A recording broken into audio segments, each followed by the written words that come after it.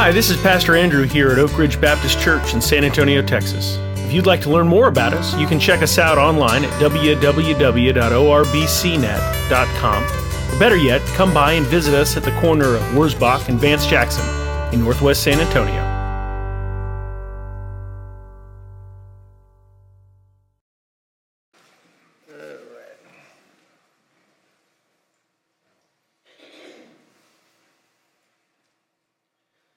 Then they led Jesus from the house of Caiaphas to the governor's headquarters. It was early morning. They themselves did not enter the governor's headquarters so that they would not be defiled, but could eat the Passover. So Pilate went outside to them and said, "What accusation do you bring against this man?" They answered him, "If this man were not doing evil, we would not have delivered him over to you." Pilate said to them, "Take him yourselves and judge him by your own law." The Jews said to him, "It is not lawful for us to put anyone to death." This was to fulfill the word that Jesus had spoken to show by what kind of death he was going to die.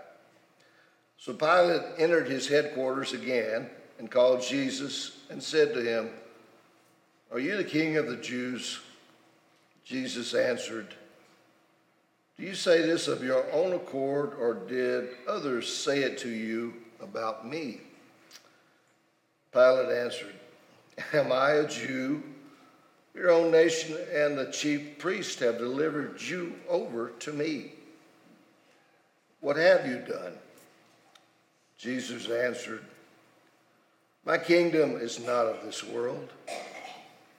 If my kingdom were of this world, my servants would have been fighting that I might not be delivered over to the Jews. But my kingdom is not from the world." Then Pilate said to him, "So you are a king?" Jesus answered, "You say that I'm a king. For this purpose I was born, and for this purpose I have come into the world, to bear witness to the truth. Everyone who is of the truth listens to my voice." Pilate said to him, "What is truth?"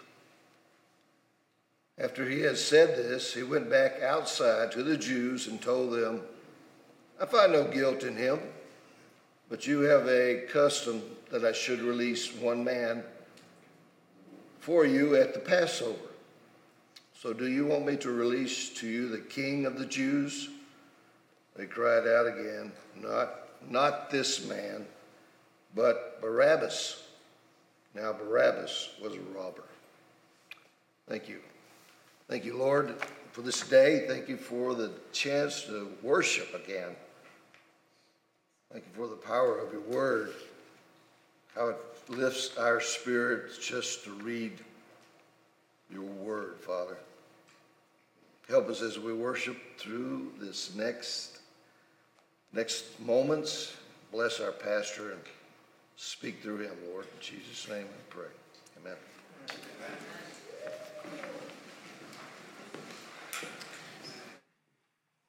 time, if our little kids would go with Miss Sharon, she's going to take you guys over to Children's Church.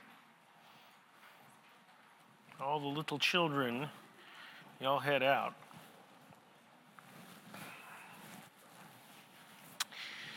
Everybody else, if y'all would pray with me real quick. Dear Lord, God, I ask that you would be with me this morning as I preach your word to your people.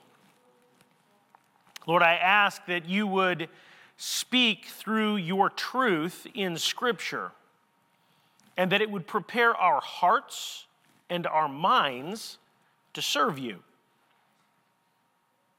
God, that you would help us to be able to effectively deal with the world that we live in a way that brings glory to you. And Lord, I ask these things in the strong name of your Son, Jesus. And it's in his name we pray. Amen. There is an ancient curse I'm not sure if it is Chinese in origin. I think it is, but it goes something like this. May you live in interesting times. And we definitely live in interesting times. This week, I had the opportunity, many of you guys know I'm kind of a political junkie, and I watch the news and read the news a lot. I was watching the confirmation hearings for our new Supreme Court justice, and there was a very interesting exchange that happened on, I believe it was either Tuesday or Wednesday. You know, in many ways, Supreme Court hearings are kind of kabuki. I don't know if anybody knows this, it's a traditional form of Japanese theater where it's very stylized and it's very symbolic. And that's really how the Supreme Court confirmation hearings have become recently. Like the fix is in. We all know how this is going to go. It's like professional wrestling, right? You know who's going to win, okay? And it's not the bad guy. Sometimes it is. But it's all scripted. And there's certain things that you say and certain things that you don't say. And it's this kind of battle of words to get somebody to say something on the record. In effect, what you're trying to do is get the Supreme Court justice to, or the person who wants to be, to say what they actually think about things. And if you're on the team that wants that particular Supreme Court justice, then your job is to make sure that they don't say anything of any real substance so that they can't get in trouble. Well, this week, a senator from Tennessee asked the Supreme Court nominee a very simple question. A question that for probably the entire history of mankind would have been kind of a no-brainer. Right? Something that you ask a child in nursery school and they give you kind of funny answers. But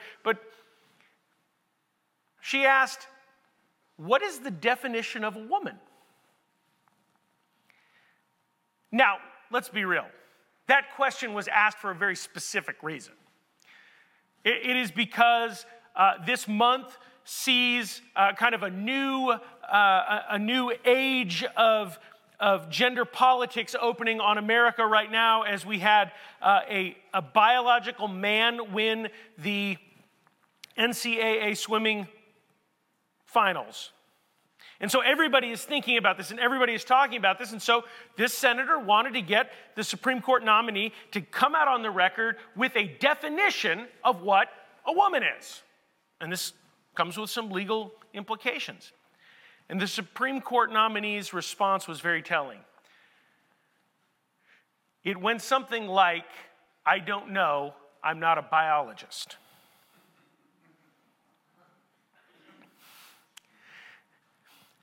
Now, if I'm that senator from Tennessee, I got to know that's probably what this person's going to say, right? She can't go on the record as any kind of definition of what a woman is because the side that she represents refuses to allow a description of what a woman is. If you listen to the descriptions that are made, it's very complicated what a woman is. It's a vast and complicated series of criteria on a sliding scale that's very, very complicated. But as I'm listening to this with my children in the car, there's confusion all around. Right? Because this is something that should be very easy to answer. Right? It should be very easy to say what is true, that a woman is an adult female.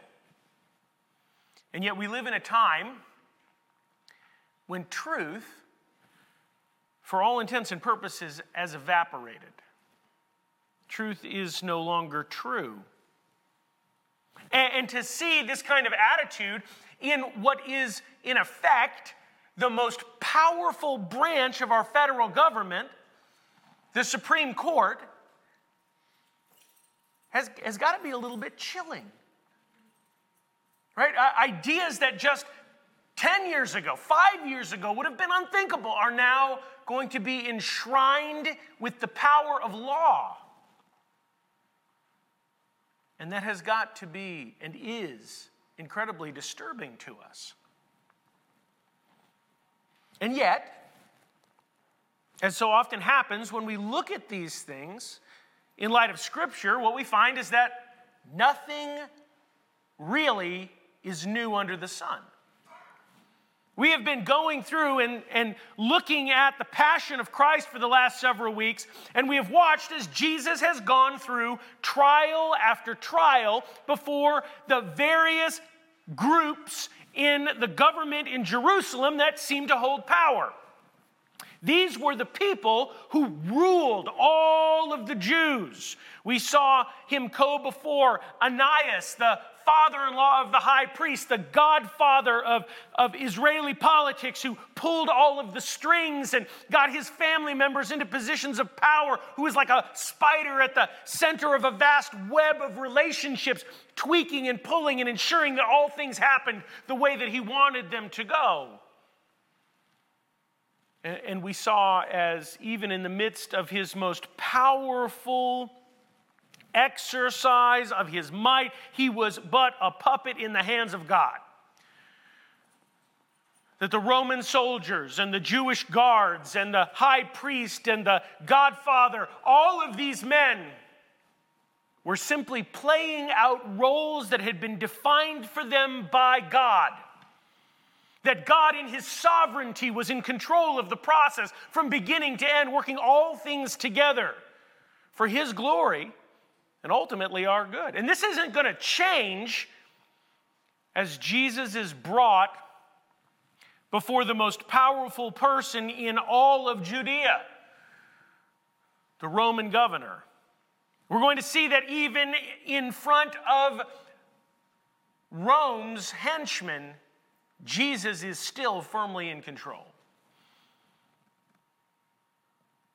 We read in verse 28 of chapter 18, then they led Jesus from the house of Caiaphas to the governor's headquarters. Now, when we read governor's headquarters, the word that they use is the praetorium. And the praetorium was the place of power in a Roman province. And they took him before the Roman governor, a man named Pontius Pilate. And for us to understand what's going on here, we need to kind of understand a little bit about Pontius Pilate and who he was. Pontius Pilate, by most of the historical references that we have, was not a great guy. Pontius Pilate was an opportunist. He was an ambitious man. He was originally from Spain, from kind of a nobody family.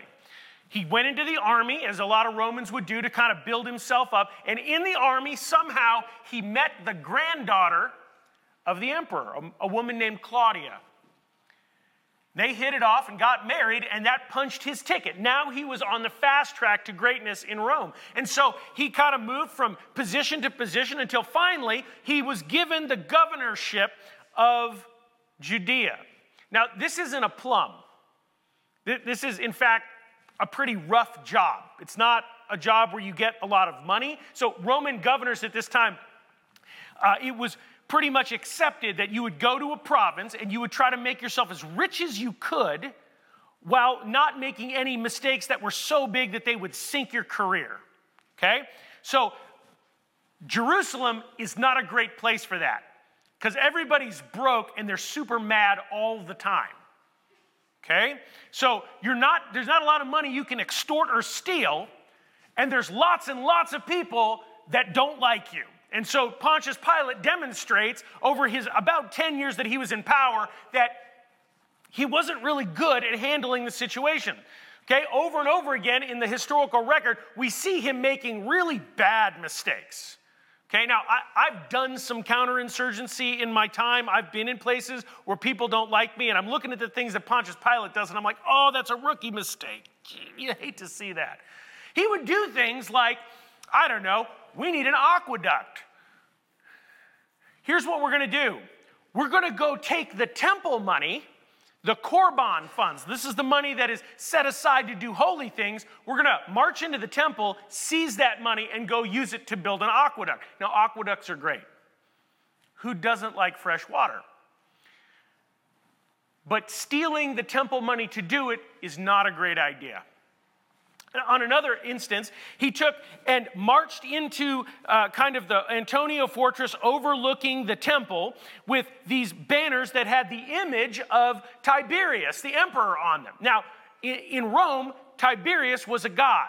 They worshiped Tiberius as a god. And so he is bringing in images of a god into the temple, to which the Jewish people revolted. They had a great big riot. And Pontius Pilate said something like this, like, you know what, if you don't like it, well, then you can just try to take it all down yourself, because I don't really care. So they came out in the streets and had a riot, and he was like, okay, my bad, I'll stop, right? So not only was he stupid, okay, he was also a coward.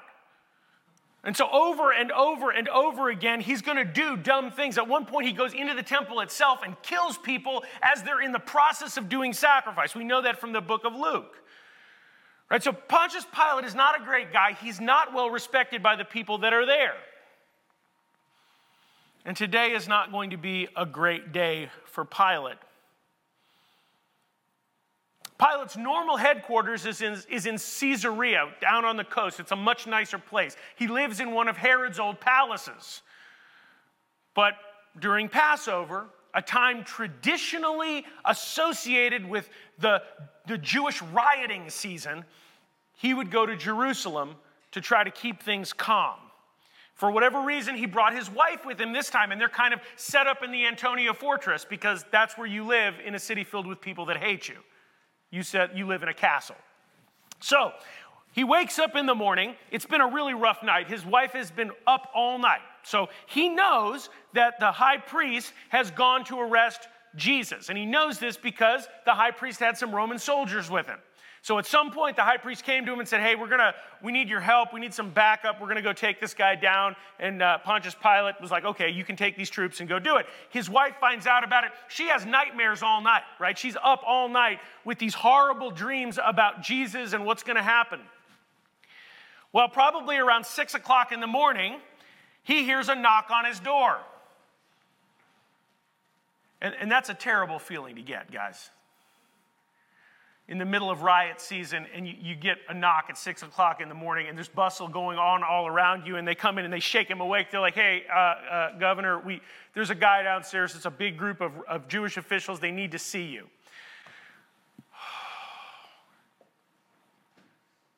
And so he rolls out of bed, and he throws on his toga, puts on his sandals, and he kind of shuffles down there. He's like, oh, what do these people possibly want at 6 o'clock in the morning? Do we really, really have to do this? Do we really have to do this right now? And the exchange that we see with them kind of goes a long way towards describing this antagonistic relationship between Pontius Pilate and the Jews. The Jews were told, will not even enter his house because they are afraid of becoming ritually unclean. Now, I just want to stop there for a second, and I want to look at the irony of this. These are people that are so concerned with ritual purity that they will not enter the house of a Gentile before the Passover, that are in the process of killing their own Messiah. If that seems ironic to you, it's intended. John said it that way in order to be ironic, to demonstrate how absurd these people were. And so Pilate comes down. He can't even meet with these people in a civilized way because they hate him so much they won't even come into his house. And he walks out. He goes out to them and says, what accusation do you bring about this man? Like, what are we doing this morning, guys?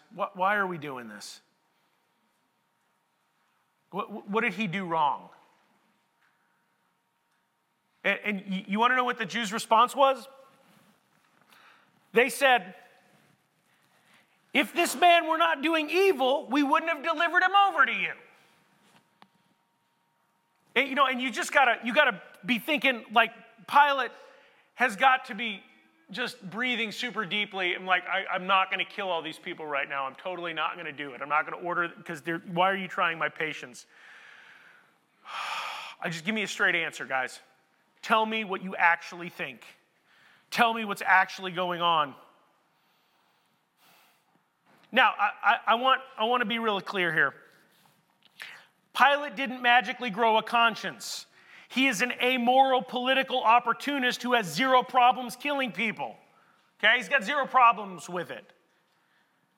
But he's also made a lot of mistakes in Jerusalem by acting impulsively, and these men have no love for him. So as he shows up at 6 in the morning and they really, really want this to happen, he's got to be asking himself, is this something that's good for me, or is this going to blow up in my face? Am I really going to execute a popular local leader the day before Passover? And right as he walks out the door, it doesn't help that as he walks out his door, his wife grabs him and pulls him off to the side and says, I don't have anything to do with this man. Like, don't have anything to do with this. This is bad. This is a bad situation. And gentlemen, those of you who are married know that when your wife pulls you off to the side and says, don't do this, it's generally a good idea to listen to them.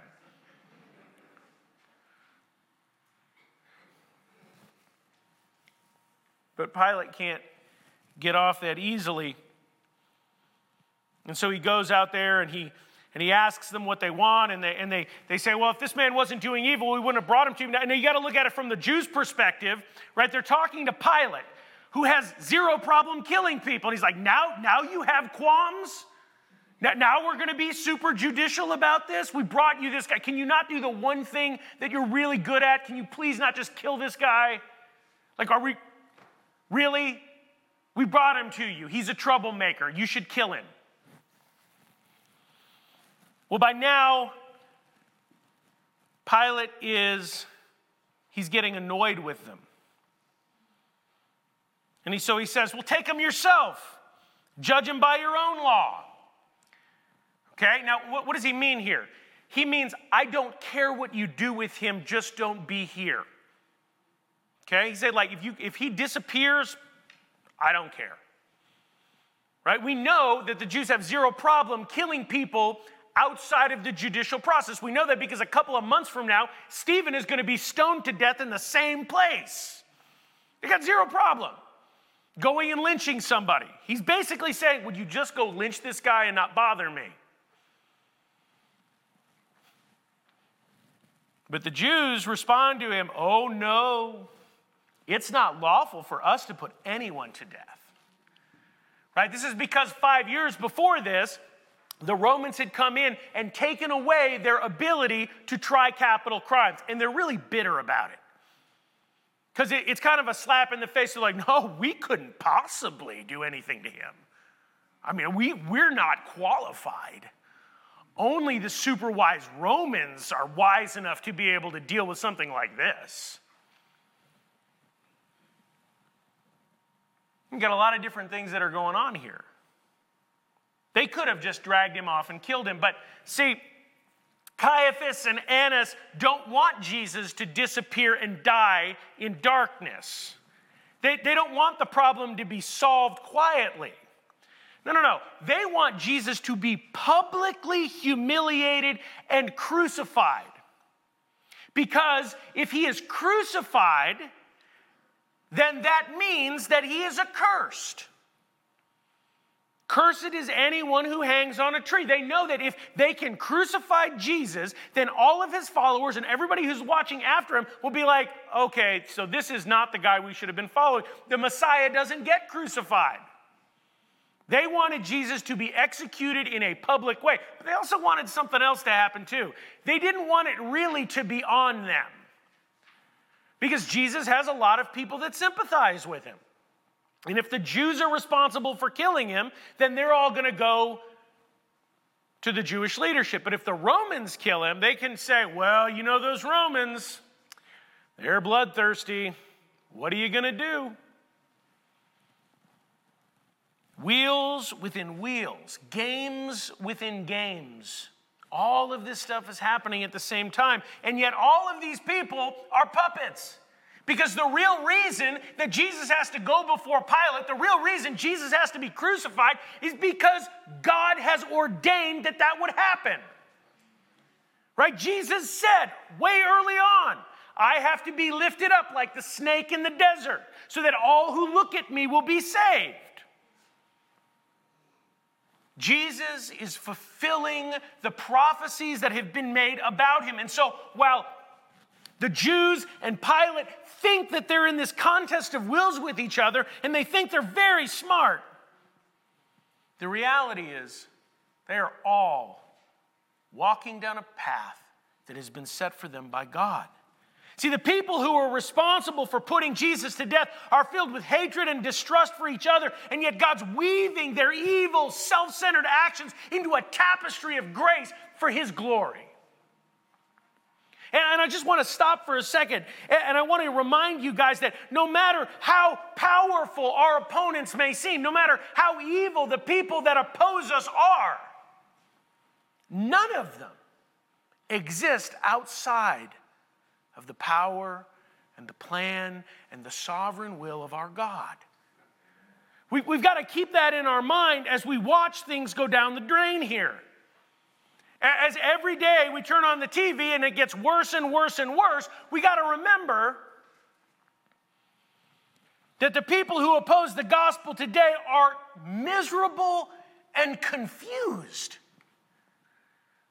And if we do that, we can avoid one of the biggest pitfalls that Christians fall into, and that is hating our opponents.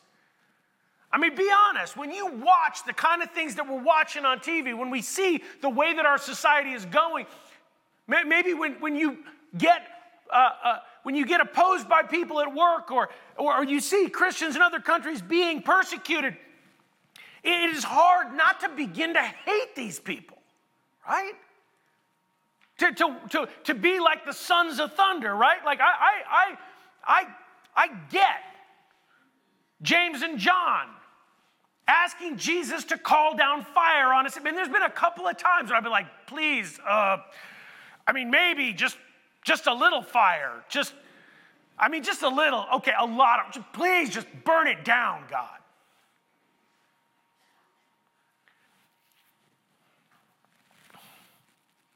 But I want you to hear me. The people are not the enemy. They're the battlefield. The people are not our enemy. The people that oppose us are the battlefield to be fought over. Right? Our job is not to go and kill the ungodly. We are not the righteous sword of God. We are God's witnesses. Our job is to live lives so before the unbelievers that they give honor to our God. That's our job. It's to tell people what truth is, even as they spit in our face. Like, if you haven't got that yet, then Christianity is going to be super frustrating to you. If you think Christianity is about power and about position and about being liked by the people around you, then you picked the wrong faith. There's other stuff you can do. Go call Bono and ask him what he does. You can go do that. Or Madonna. See, we're in the being hated business. That's our job. We're to be an aroma of life to those being saved and an aroma of death to those that are turning away from Christ. Well, let's see what happens. So Pilate is annoyed with the Jewish authorities, but see, they're not stupid. They've done things in such a way that he cannot ignore them. He's forced to become involved. One of the things that I've noticed as I've grown older and my kids are in the public school system, and as we advocate for other people, when you're dealing with the government, there are magical words that you say. And people can kind of stonewall you and put you off and not want to talk to you until you say a magic word. And then they have to deal with you. Oh, my child has a disability. Okay, well, I have to deal with you now. When you're dealing with people that are mentally ill, if you take a mentally ill person to the hospital and you try to get them help, that hospital will push you away and push you away and push you away until you say the magic words, I think this person is going to hurt themselves. As soon as you say that, they are legally bound to help you. Okay? And the Jews know what Pilate's magic word is. You know what it is? Civil insurrection.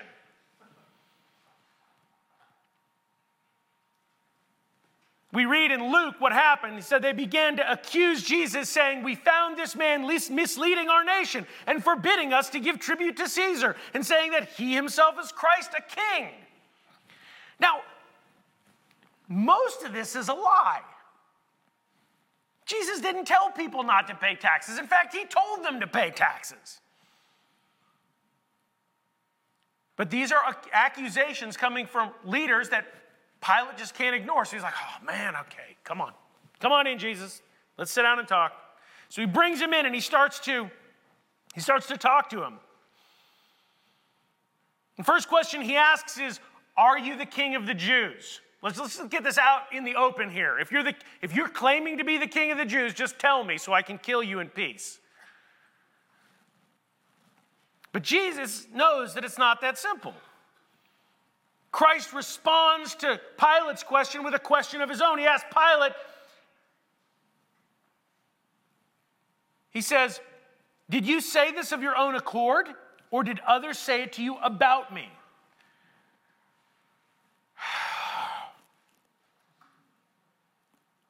For Pilate, the mourning just keeps getting longer and longer. It's like, oh, good. Another person who answers a question with a question.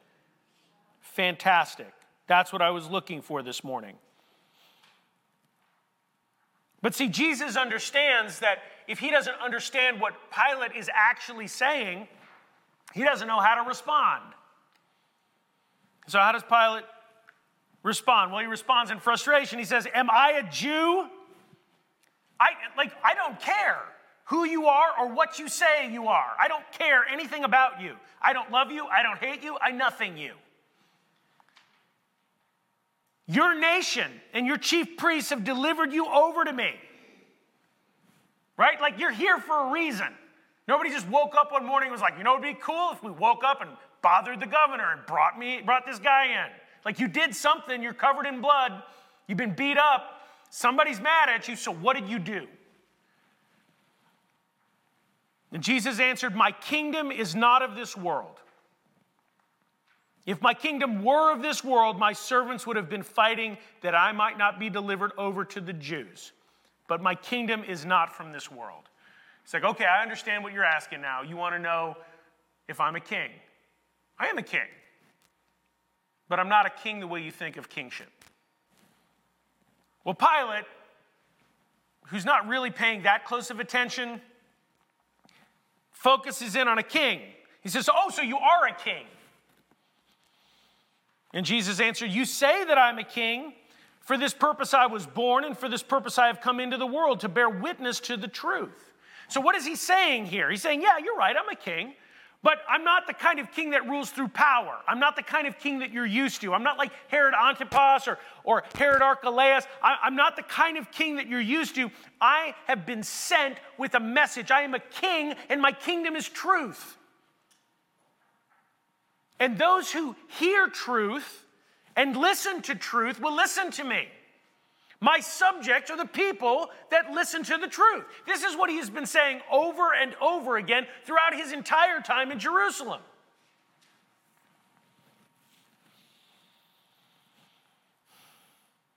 And how does Pilate respond?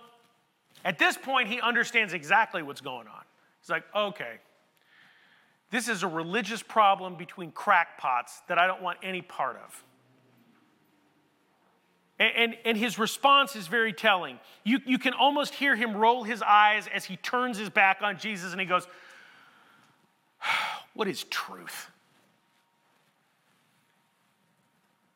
What is truth?" Jesus is the way and the truth and the life. And Pilate doesn't care about any of that. Jesus has come to tell people about the way that the world works and the way that the universe is and how God loves the people that are there. And Pilate doesn't care because Pilate is looking at things in terms of power and politics. He is in a contest between himself and another group of people that care about power and politics, and he has no time for truth. Because, hear me, truth is distracting. See, truth transcends earthly power.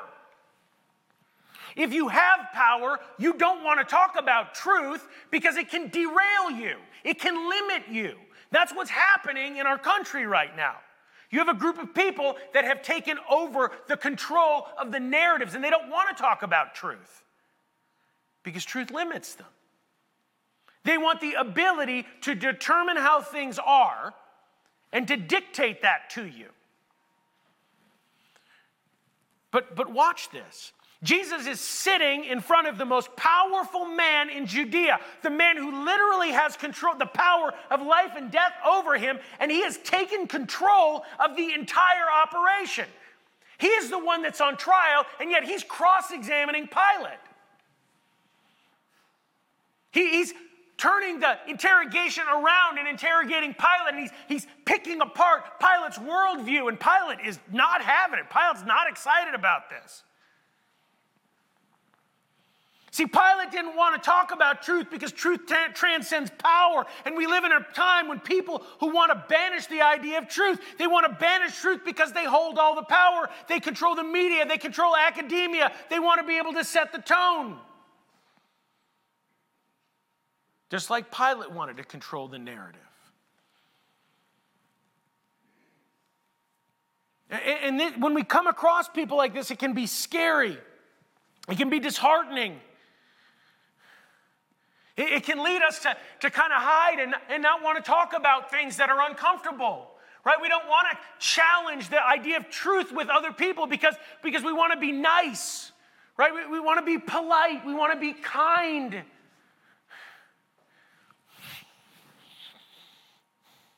But I need you to understand this.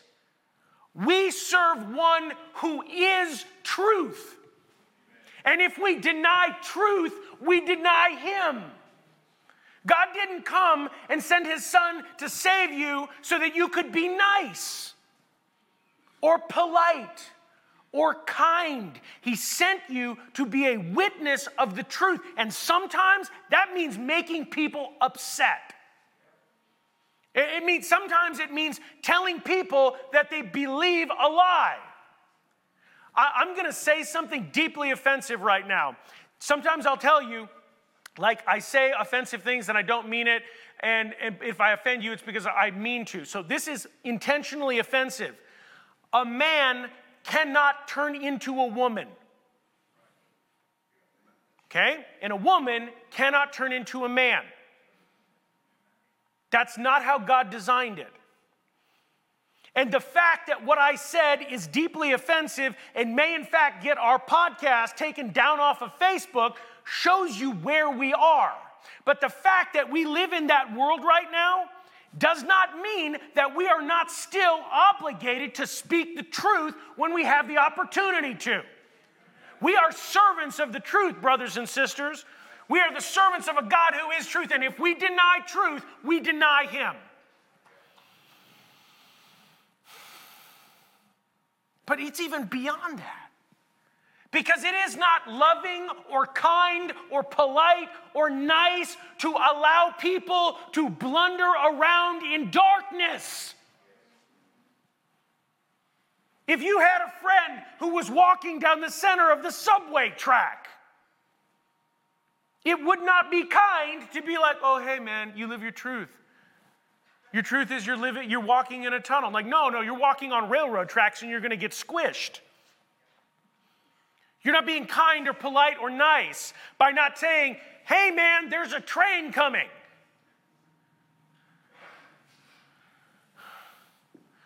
Most importantly, though, it's our job to serve the one who saved us. He came to serve as a witness at the cost of his life, and he has called us to be witnesses. Even if that means people hate us. Well, at this point, Pilate has decided that Jesus is innocent. And more than innocent, right? Because Pilate doesn't really care about innocent or guilty. He is way more trouble than he's worth. Like Pilate may be stupid, but he is not so stupid that he's going to inject himself into an internal religious discussion on the day before Passover. That's an epically stupid thing to do. So he's like, nope, I'm looking, and we've heard, right, Vladimir Putin, off-ramps. Pilate's looking for an off-ramp right now. He's looking for a way that he can make this not his problem. Right? You've heard the expression, not my monkeys, not my circus. That's what he's thinking right now. He doesn't want any part of this. So what does he do? Well, it is the first thing that any good politician does. He's like, this isn't my jurisdiction. Did you say you're from Galilee? Oh, I know where you need to go. I shouldn't be trying a Galilean. What a coincidence. Herod Antipas is in town. I'm going to ship you over to him. Now, it helps that Pilate and Herod Antipas hate each other. So he's like, you know what? If this can tear Herod down, let's do that. So he ships him off to Herod. We see this in the Gospel of Luke. When Pilate heard this, he asked whether the man was a Galilean. And when he learned that he belonged to Herod's jurisdiction, he sent him over to Herod, who was himself in Jerusalem.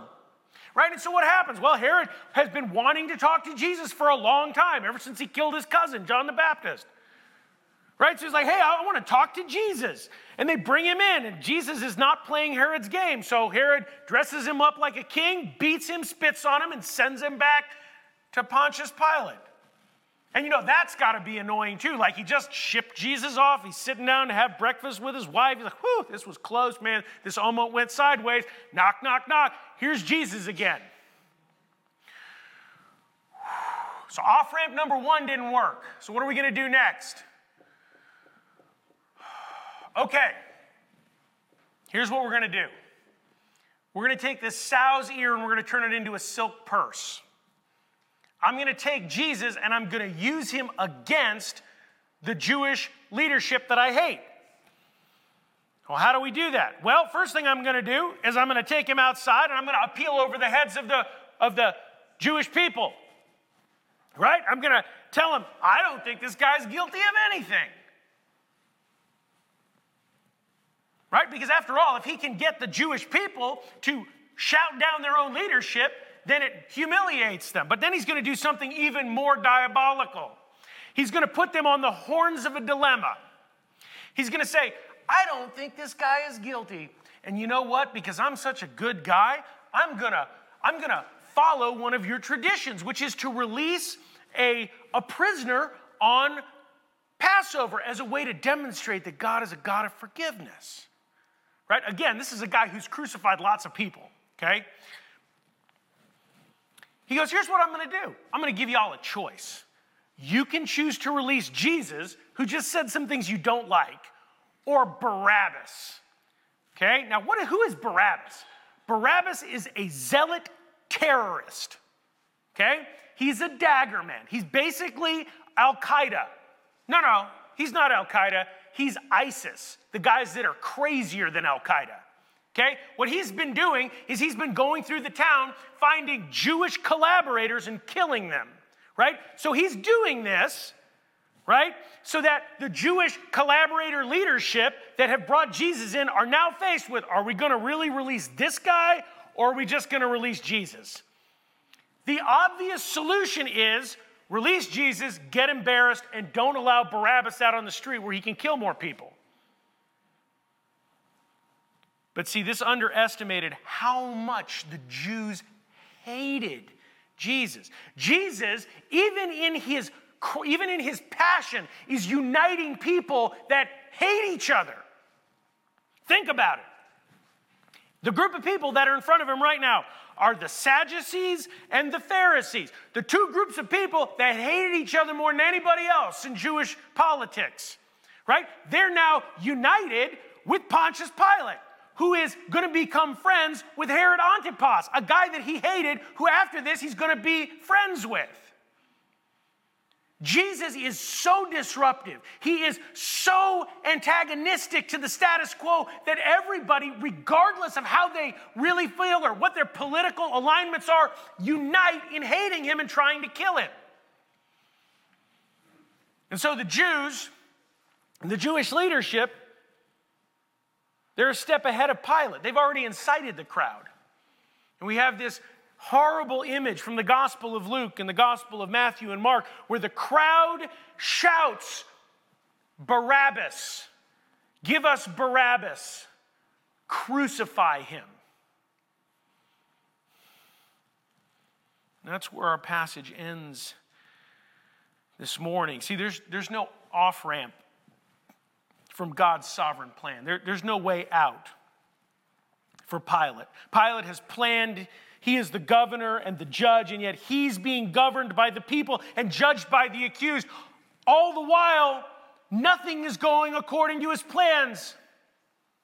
In the same way that on Passover, the Jewish people are demanding the release of a murderer so that they can murder their own Messiah.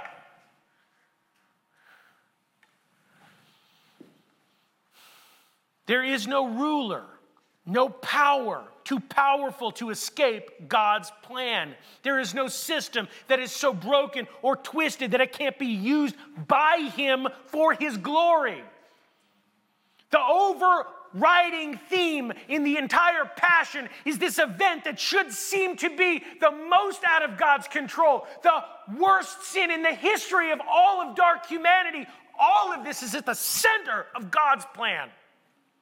It is the beating heart of his plan for redemption for his people. And so we find Pilate, this reluctant man who doesn't want to kill Jesus, but he can't seem to find a way out. Pilate, the most powerful man in Judea, is powerless. All of these men cannot escape the inexorable unfolding of God's plan. And guys, we need to remember this.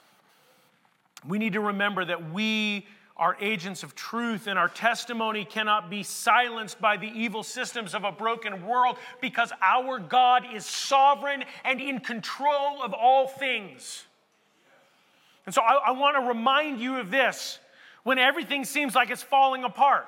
When everything seems like it's going down the drain. See, when those things happen, we have a tendency to begin to hate the people around us and to begin to kind of silo up and hide away from a world that we feel is going to pieces. But guys, it's this point, when everything's falling apart, that we need to be moving out of this place.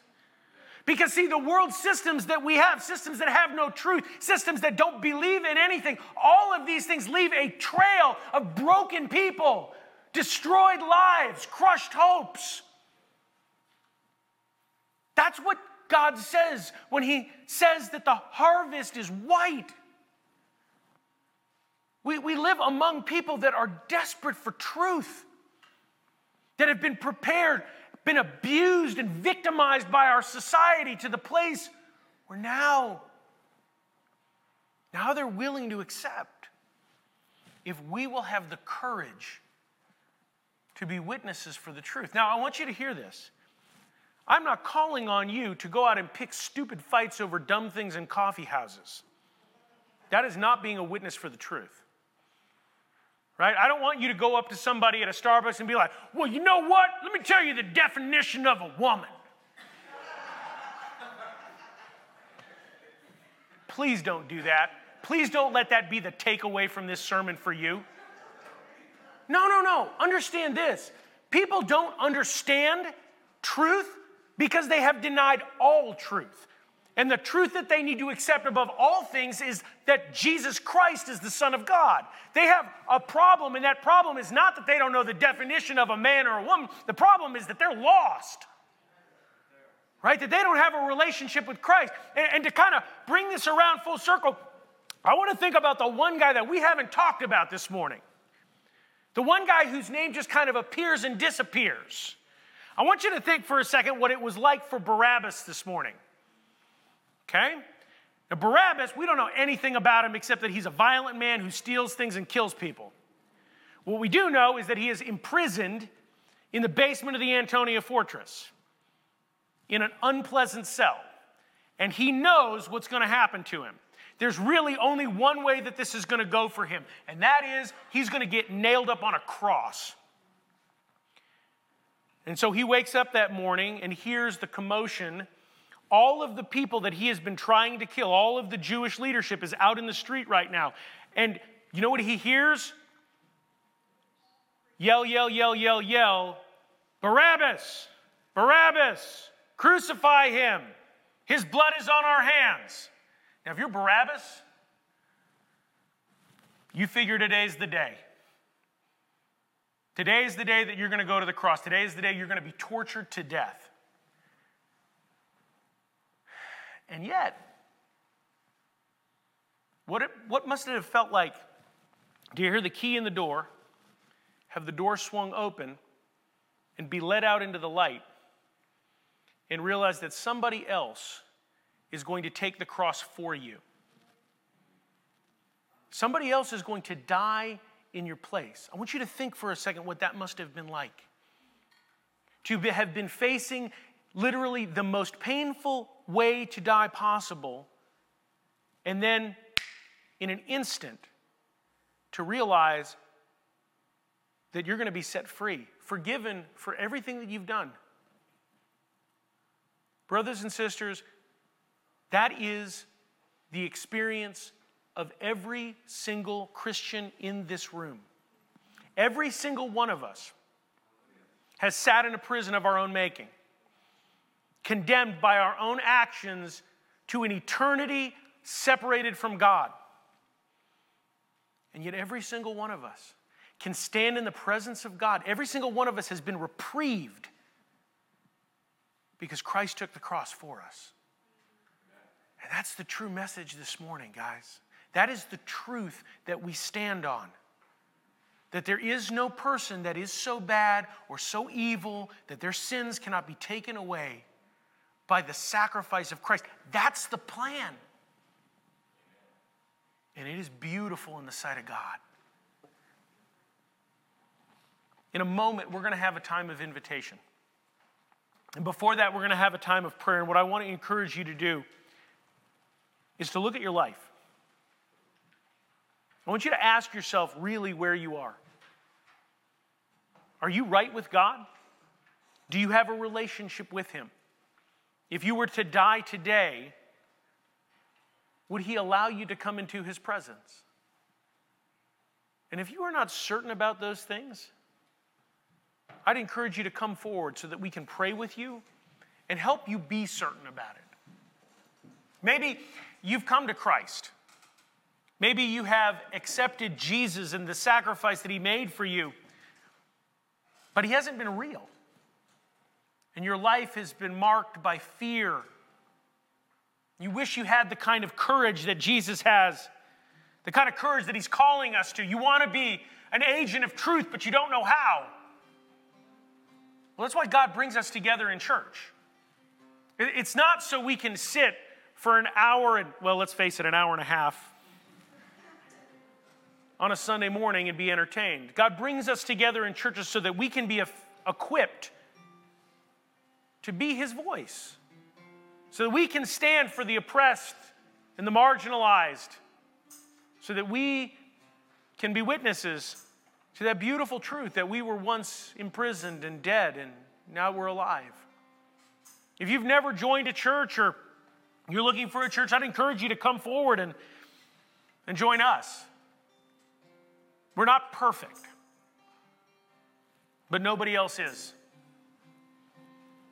Maybe you just need somebody to pray for you. Maybe this has been a really hard year or a hard decade or a hard couple of decades. I'd encourage you to come forward so we can pray for you. I don't know where you are this morning, but I do know this. 2,000 years ago, Jesus stood in front of Pontius Pilate and spoke truth in the face of hatred. And He did it so that you could have a relationship with Him. And I offer that to you today. You stand and join me as we pray, and then stay standing for our song. Dear Lord, God, I ask that you would be with us this